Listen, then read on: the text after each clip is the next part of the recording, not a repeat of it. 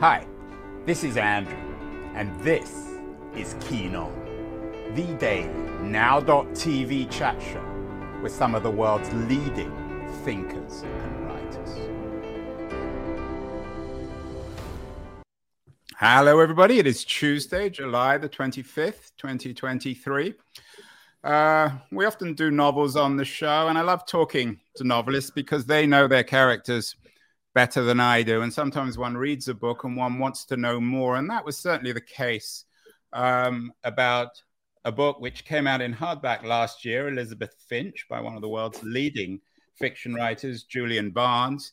It's just out this week or last week in paperback in the US and the UK. And it's about what one reviewer called an enigmatic woman, a teacher, a woman called Elizabeth Finch. I'm thrilled that and honored that Julian Barnes is joining us from his home in Tufnell Park in London's NW5. Julian, welcome. Congratulations on Elizabeth Finch, a very compelling, seductive book. And I have to ask you to begin, who was or who is Elizabeth Finch? Is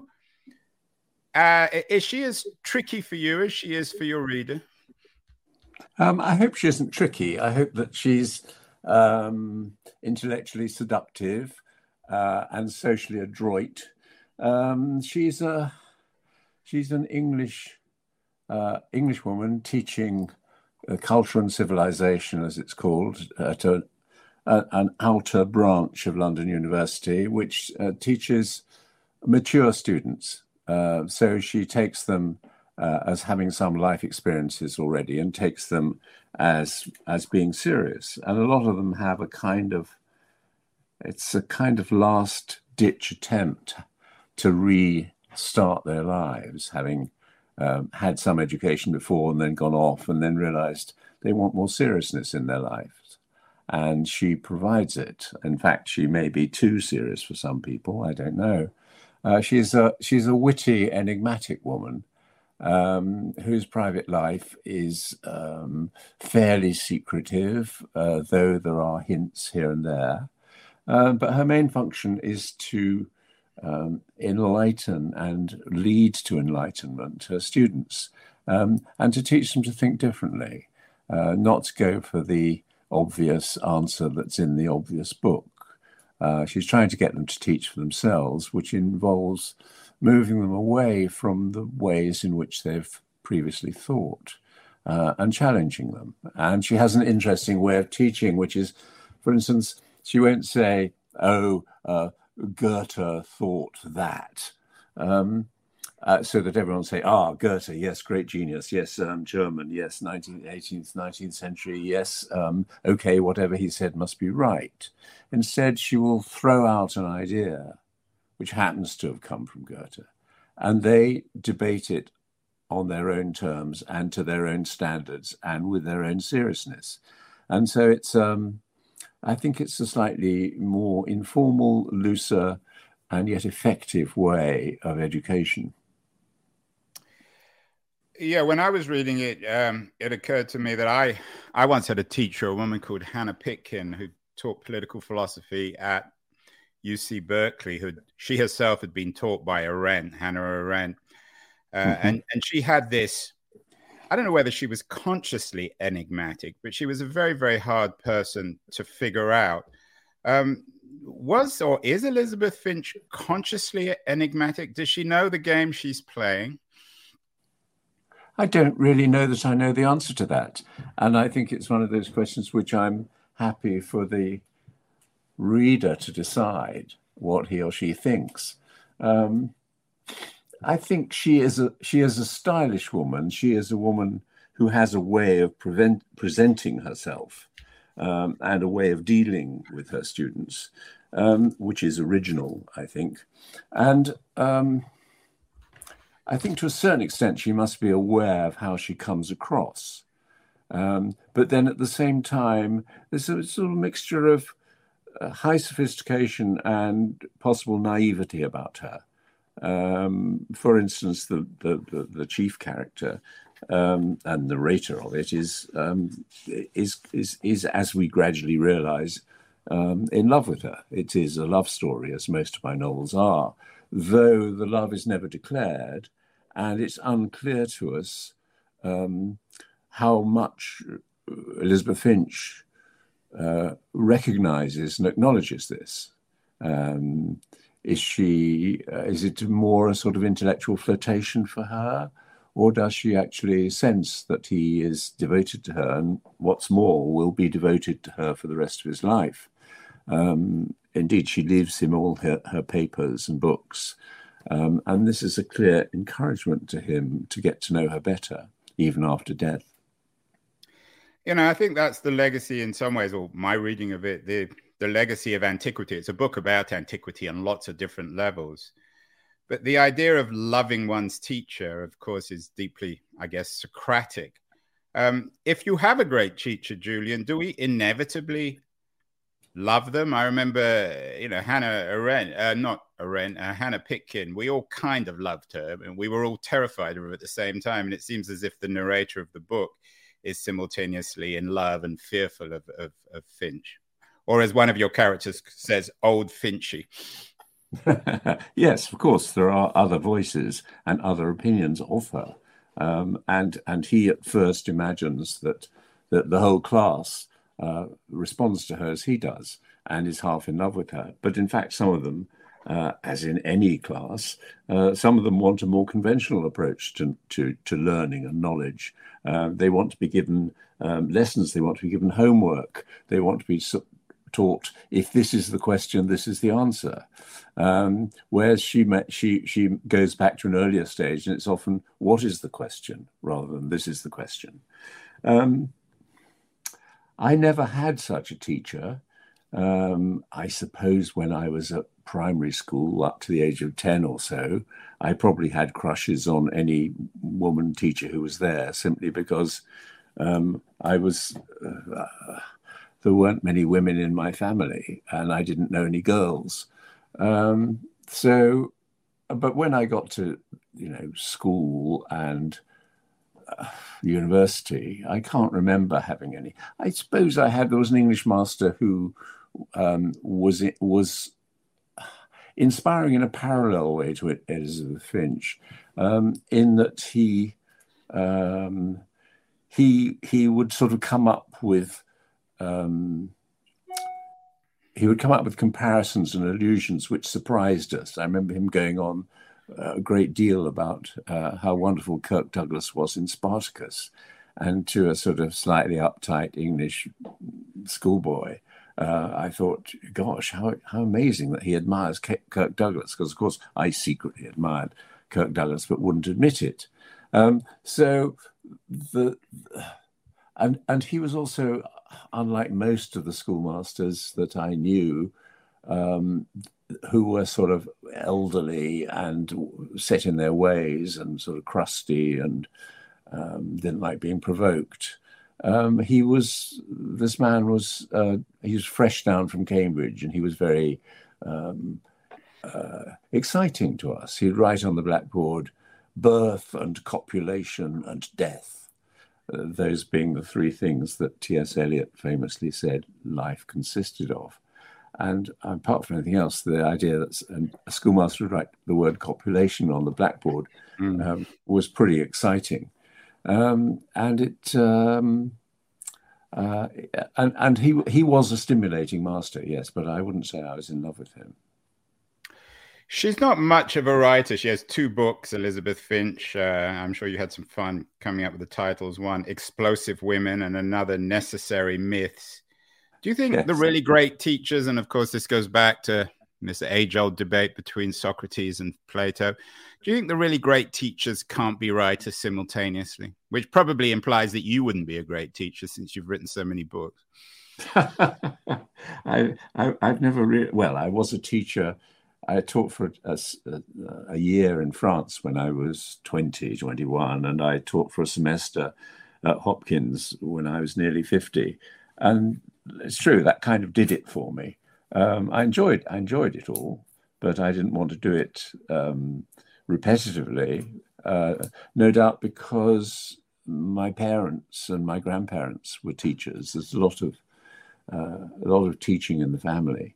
And apart from not wanting to be a teacher myself, I think my brother, of course, is a philosophy professor, retired now.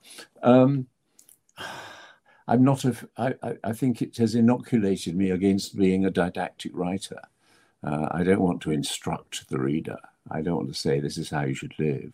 You never. I mean, that's one of your defining qualities, I think, as a writer in all your books. Yes, I don't want to say this is how you should live, as some writers do. I say this is how people live. What do you think? So that the reader is a kind of companion at my side, and we're both looking out at a similar event or picture or whatever, rather than there being some distance or height advantage to me over the reader. Do you think that in an odd way you're trying to emulate Elizabeth Finch, not in your life, but in your work, or perhaps vice versa? A good novel would be Elizabeth, or at least a good Julian Barnes style novel would be Elizabeth Finch-ish. I can't really answer that because, of course, I wrote all my previous books without having a thought about Elizabeth Finch. So, in an odd way, then, are your books attempts to do what Elizabeth Finch did in her adult university classes? I don't think so, because I guess this is my 14th novel, something like that. And I hadn't thought about Elizabeth Finch or a person like Elizabeth Finch until, a year before I started writing the novel. So I can't really back project her to my first books, like Metroland, my first novel, and think, is this Finchian or not? Yeah. I think that lies in the domain of questions which the reader can make his or her own mind up about, but about which I am agnostic. There's a way in which you don't want to to be told what all your books are about. I don't, anyway. I hate to see sort of summaries of my themes and things like that, though, of course, I know that that's what people's jobs are sometimes. Yeah, and probably Elizabeth Finch would say the same thing about her approach to the world. The character, the narrator in the book, is sort of the quintessentially English blokey kind of guy. Doesn't take himself entirely seriously, which may be his problem, his calling. I don't know what to make of that. And it's like all your work, it's a very, it's populated by very English themes and narratives. And yet Elizabeth Finch herself doesn't seem entirely English. And of course, it brings up the J word, not Julian, but Jewish. You have a bit in the book that suggests she may or may not have been Jewish, particularly in terms of her remarks about what Hitler did to her. Is there something un-English, do you think, about Elizabeth Finch? Did you need to add that to make her a little bit more interesting? Well, I took her to be a cosmopolitan woman in the first place. And a lot of the best English cosmopolitans often have Jewish ancestry. I mean, I think there's no doubt in the book that she is of Jewish ancestry, even though she has a brother who denies it. But then he's disguising himself as an Englishman, a sort of bluff Englishman. You can't be both. You can't be both. No. Well, I don't think you can be a bluff English Jew. Is that a contradiction in terms? It's certainly difficult to imagine. Maybe he's a sort of country. He's a sort of countryman who has country pursuits and reads tabloid newspapers and so on. So he's the kind of opposite of Elizabeth Finch. He's very fond of her, but he's completely baffled by her as a brother. He doesn't really know what she's up to. I think, that in some ways you can say it's an English book, but then that's not surprising. I'm an English writer, but its actual concerns are, I think, European and indeed worldwide. I mean, one of the central questions of the book is, what if Christianity was a great misstep for humanity? What if that was the point at which the world went wrong? What if monotheism is a terrible blight on our civilization? And that's something that Elizabeth Finch has thought deeply about, and which has been at the edge and then centre of my mind for some years. One of the quotations in the book that I hope resonates and resounds is "You have conquered, O pale Galilean," which is a quote from Swinburne, the English decadent poet at the end of the 19th, beginning of the 20th century. And it's the idea, it's a quote from an early history of Julian the Apostate, who's the other main character in the book, who was killed in the 4th century by a Persian lance in a battle. And as he lay dying, he is supposed to have said, "Thou hast conquered, O pale Galilean," the pale Galilean being Jesus Christ. And he was the last pagan emperor of Rome. And after him, everyone ascribed, all emperors ascribed to Christianity. And one of the central concerns of the book is, what if that was when the world went wrong?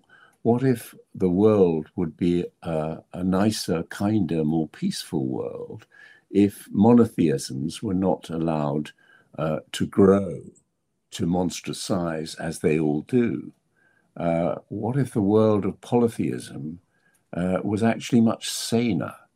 I mean, in Roman and Greek times, there were loads of gods to choose from, and you chose according to your own temperament, and you chose who would protect you, and you didn't feel that you had the right God. You only had the right God for yourself, and others had the right gods for them. This, if you look at when the Romans started conquering Northern Europe, they would conquer the Gauls and the Goths and so on, but they wouldn't say, "We are bringing you peace through war. We are also bringing you the truth about the world." They didn't say, "You have to obey our gods." They were very clever in that way. They said, "We're not going to interfere with your religious beliefs. We're not going to interfere with the gods you worship in the dark forests that you live in. Carry on. That's fine by us. We've got gods of our own. And you may think that because we defeated you in battle, then we perhaps have stronger gods than you have," which would be quite a good argument. But they never officially made that argument. And in due course, various gods in the forest withered away, though now we sort of still celebrate them at the spring solstice at Stonehenge and so on. It's a book. It's a thought that I would hope my readers would consider. Does that explain the interest in Stoicism in the book? Are you offering Stoicism as an alternative to monotheism? The narrator of the book writes, "At first I thought Elizabeth Finch a romantic pessimist. Now I would call her a romantic stoic." At one point he calls her a stoic, and it's hard to tell whether she was complimented or insulted, or perhaps a mix of both. Are you returning to the pre-monotheisms of antiquity, like Stoicism, and offering them as, in a sense, an alternative? Or maybe is that how Elizabeth Finch lived, which explains why she was seemed such a remarkable woman and teacher? No, I think the opposite of monotheism is polytheism. I don't believe in any gods. So the novel is merely pointing out that in polytheism there was more peaceful approach to religion than there was under monotheism, which still rages in the world today, as we all know. You put your life and your beliefs together from a sort of hodgepodge of sources. I think some may be Greek and Roman, some may be the philosophers of the European Enlightenment, and so on. I think the Stoicism is more how I see Elizabeth Finch as a character rather than, so it's almost a small s Stoicism rather than a belief system on her part. I can't remember exactly what her reply is when asked if she's a Stoic. She says something like, well, it is a very attractive philosophy, something like that. I think you always have to look to the past for the elements of your own philosophy, but it also has to be a functioning one for the present world. We've done a number of shows actually on Stoicism. It's become very fashionable. We even did one with Donald Robertson, who has a graphic novel out about Stoicism called Verissimus. Lots of best-selling books that do really well on Stoicism. What's the appetite for the modern reader in I don't know whether it's a movement or a way of thinking, a way of being, like Stoicism or Epicureanism. You touch on a lot of this in the book. I mean, Elizabeth Finch is not the kind of book and not the kind of reader, I'm guessing, to read a graphic novel about Stoicism, but others do. Yes, I was laughing halfway through, not because I thought what you said was funny, but because I thought maybe if I played up the Stoicism a bit more, I'd have some more sales. I didn't realize that it was a fashionable moneymaker. Well, I certainly wasn't accusing you of that. No, I know you weren't. Well, faced with the sort of appalling chaos and destruction of the planet, which is going on at the moment, which you can barely open a newspaper. You're so scared to discover more each day. I suppose one answer would be to say, I trust in God. God knows what he's up to. We can't understand his motives, but in the end, we'll go to heaven and we'll get the answer. This strikes me as a fanciful fiction, always has. And the other alternative is to say, how can we live and how can we exist and even be happy while all these terrible things are going on? And one of the answers is the sort of Stoical approach that there are certain things that you can be in charge of and be morally and actually responsible for, and those you should be in charge of. And then there are certain things in the world that you can't be in charge of, and you just have to watch. I mean, you can send charitable help and so on, but that there are forces at work which in a single human life you can't overturn. And I think that that's where her Stoicism comes in. I mean, as she is, as characters never die, even if they die on the page, you hope that they continue to live in the book. She's Jewish, and if you are Jewish and you face the truths of the Holocaust, you can either find a religious answer to that, or you can find a stoical response to it. And I think that that's often a division amongst people.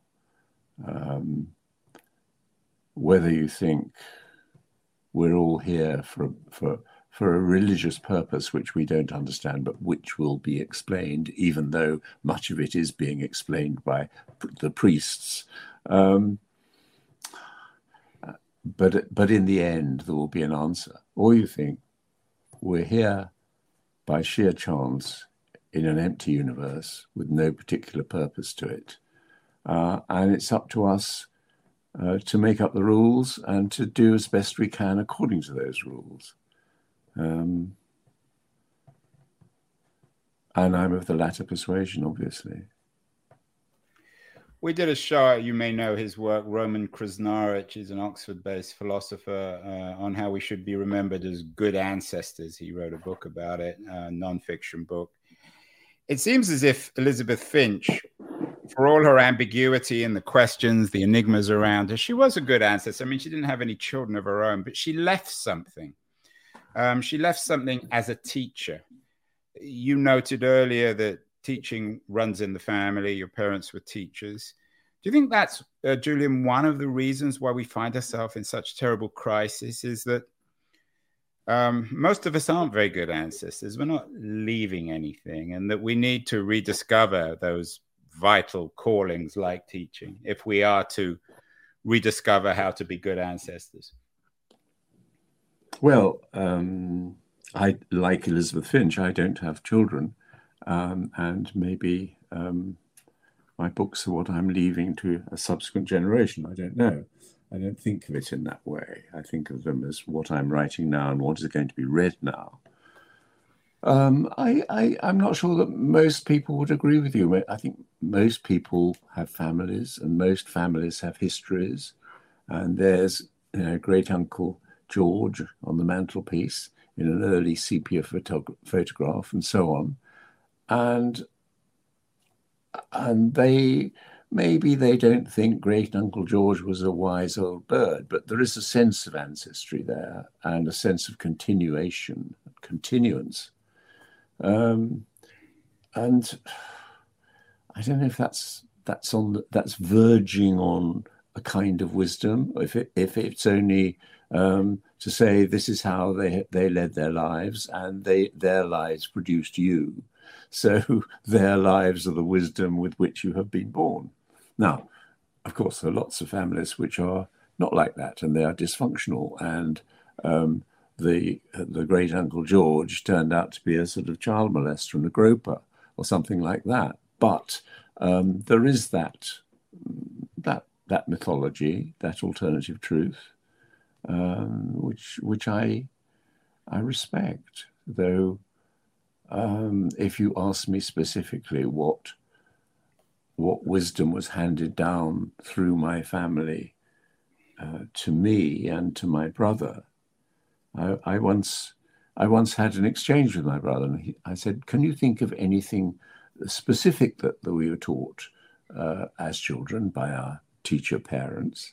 Because I can only remember things like don't eat in the street and never wear brown shoes with a blue suit, which was one of my mother's dicta. I don't think I've ever worn brown shoes with a blue suit, but I don't think I've had many pairs of either. And my brother, in reply, said, "I don't remember them teaching us anything, which is why they were good teachers." Yeah, well, like Elizabeth Finch. Yes. My brother is, as I said earlier, a philosopher, an ancient philosopher, ancient in both senses of the word, and he thought that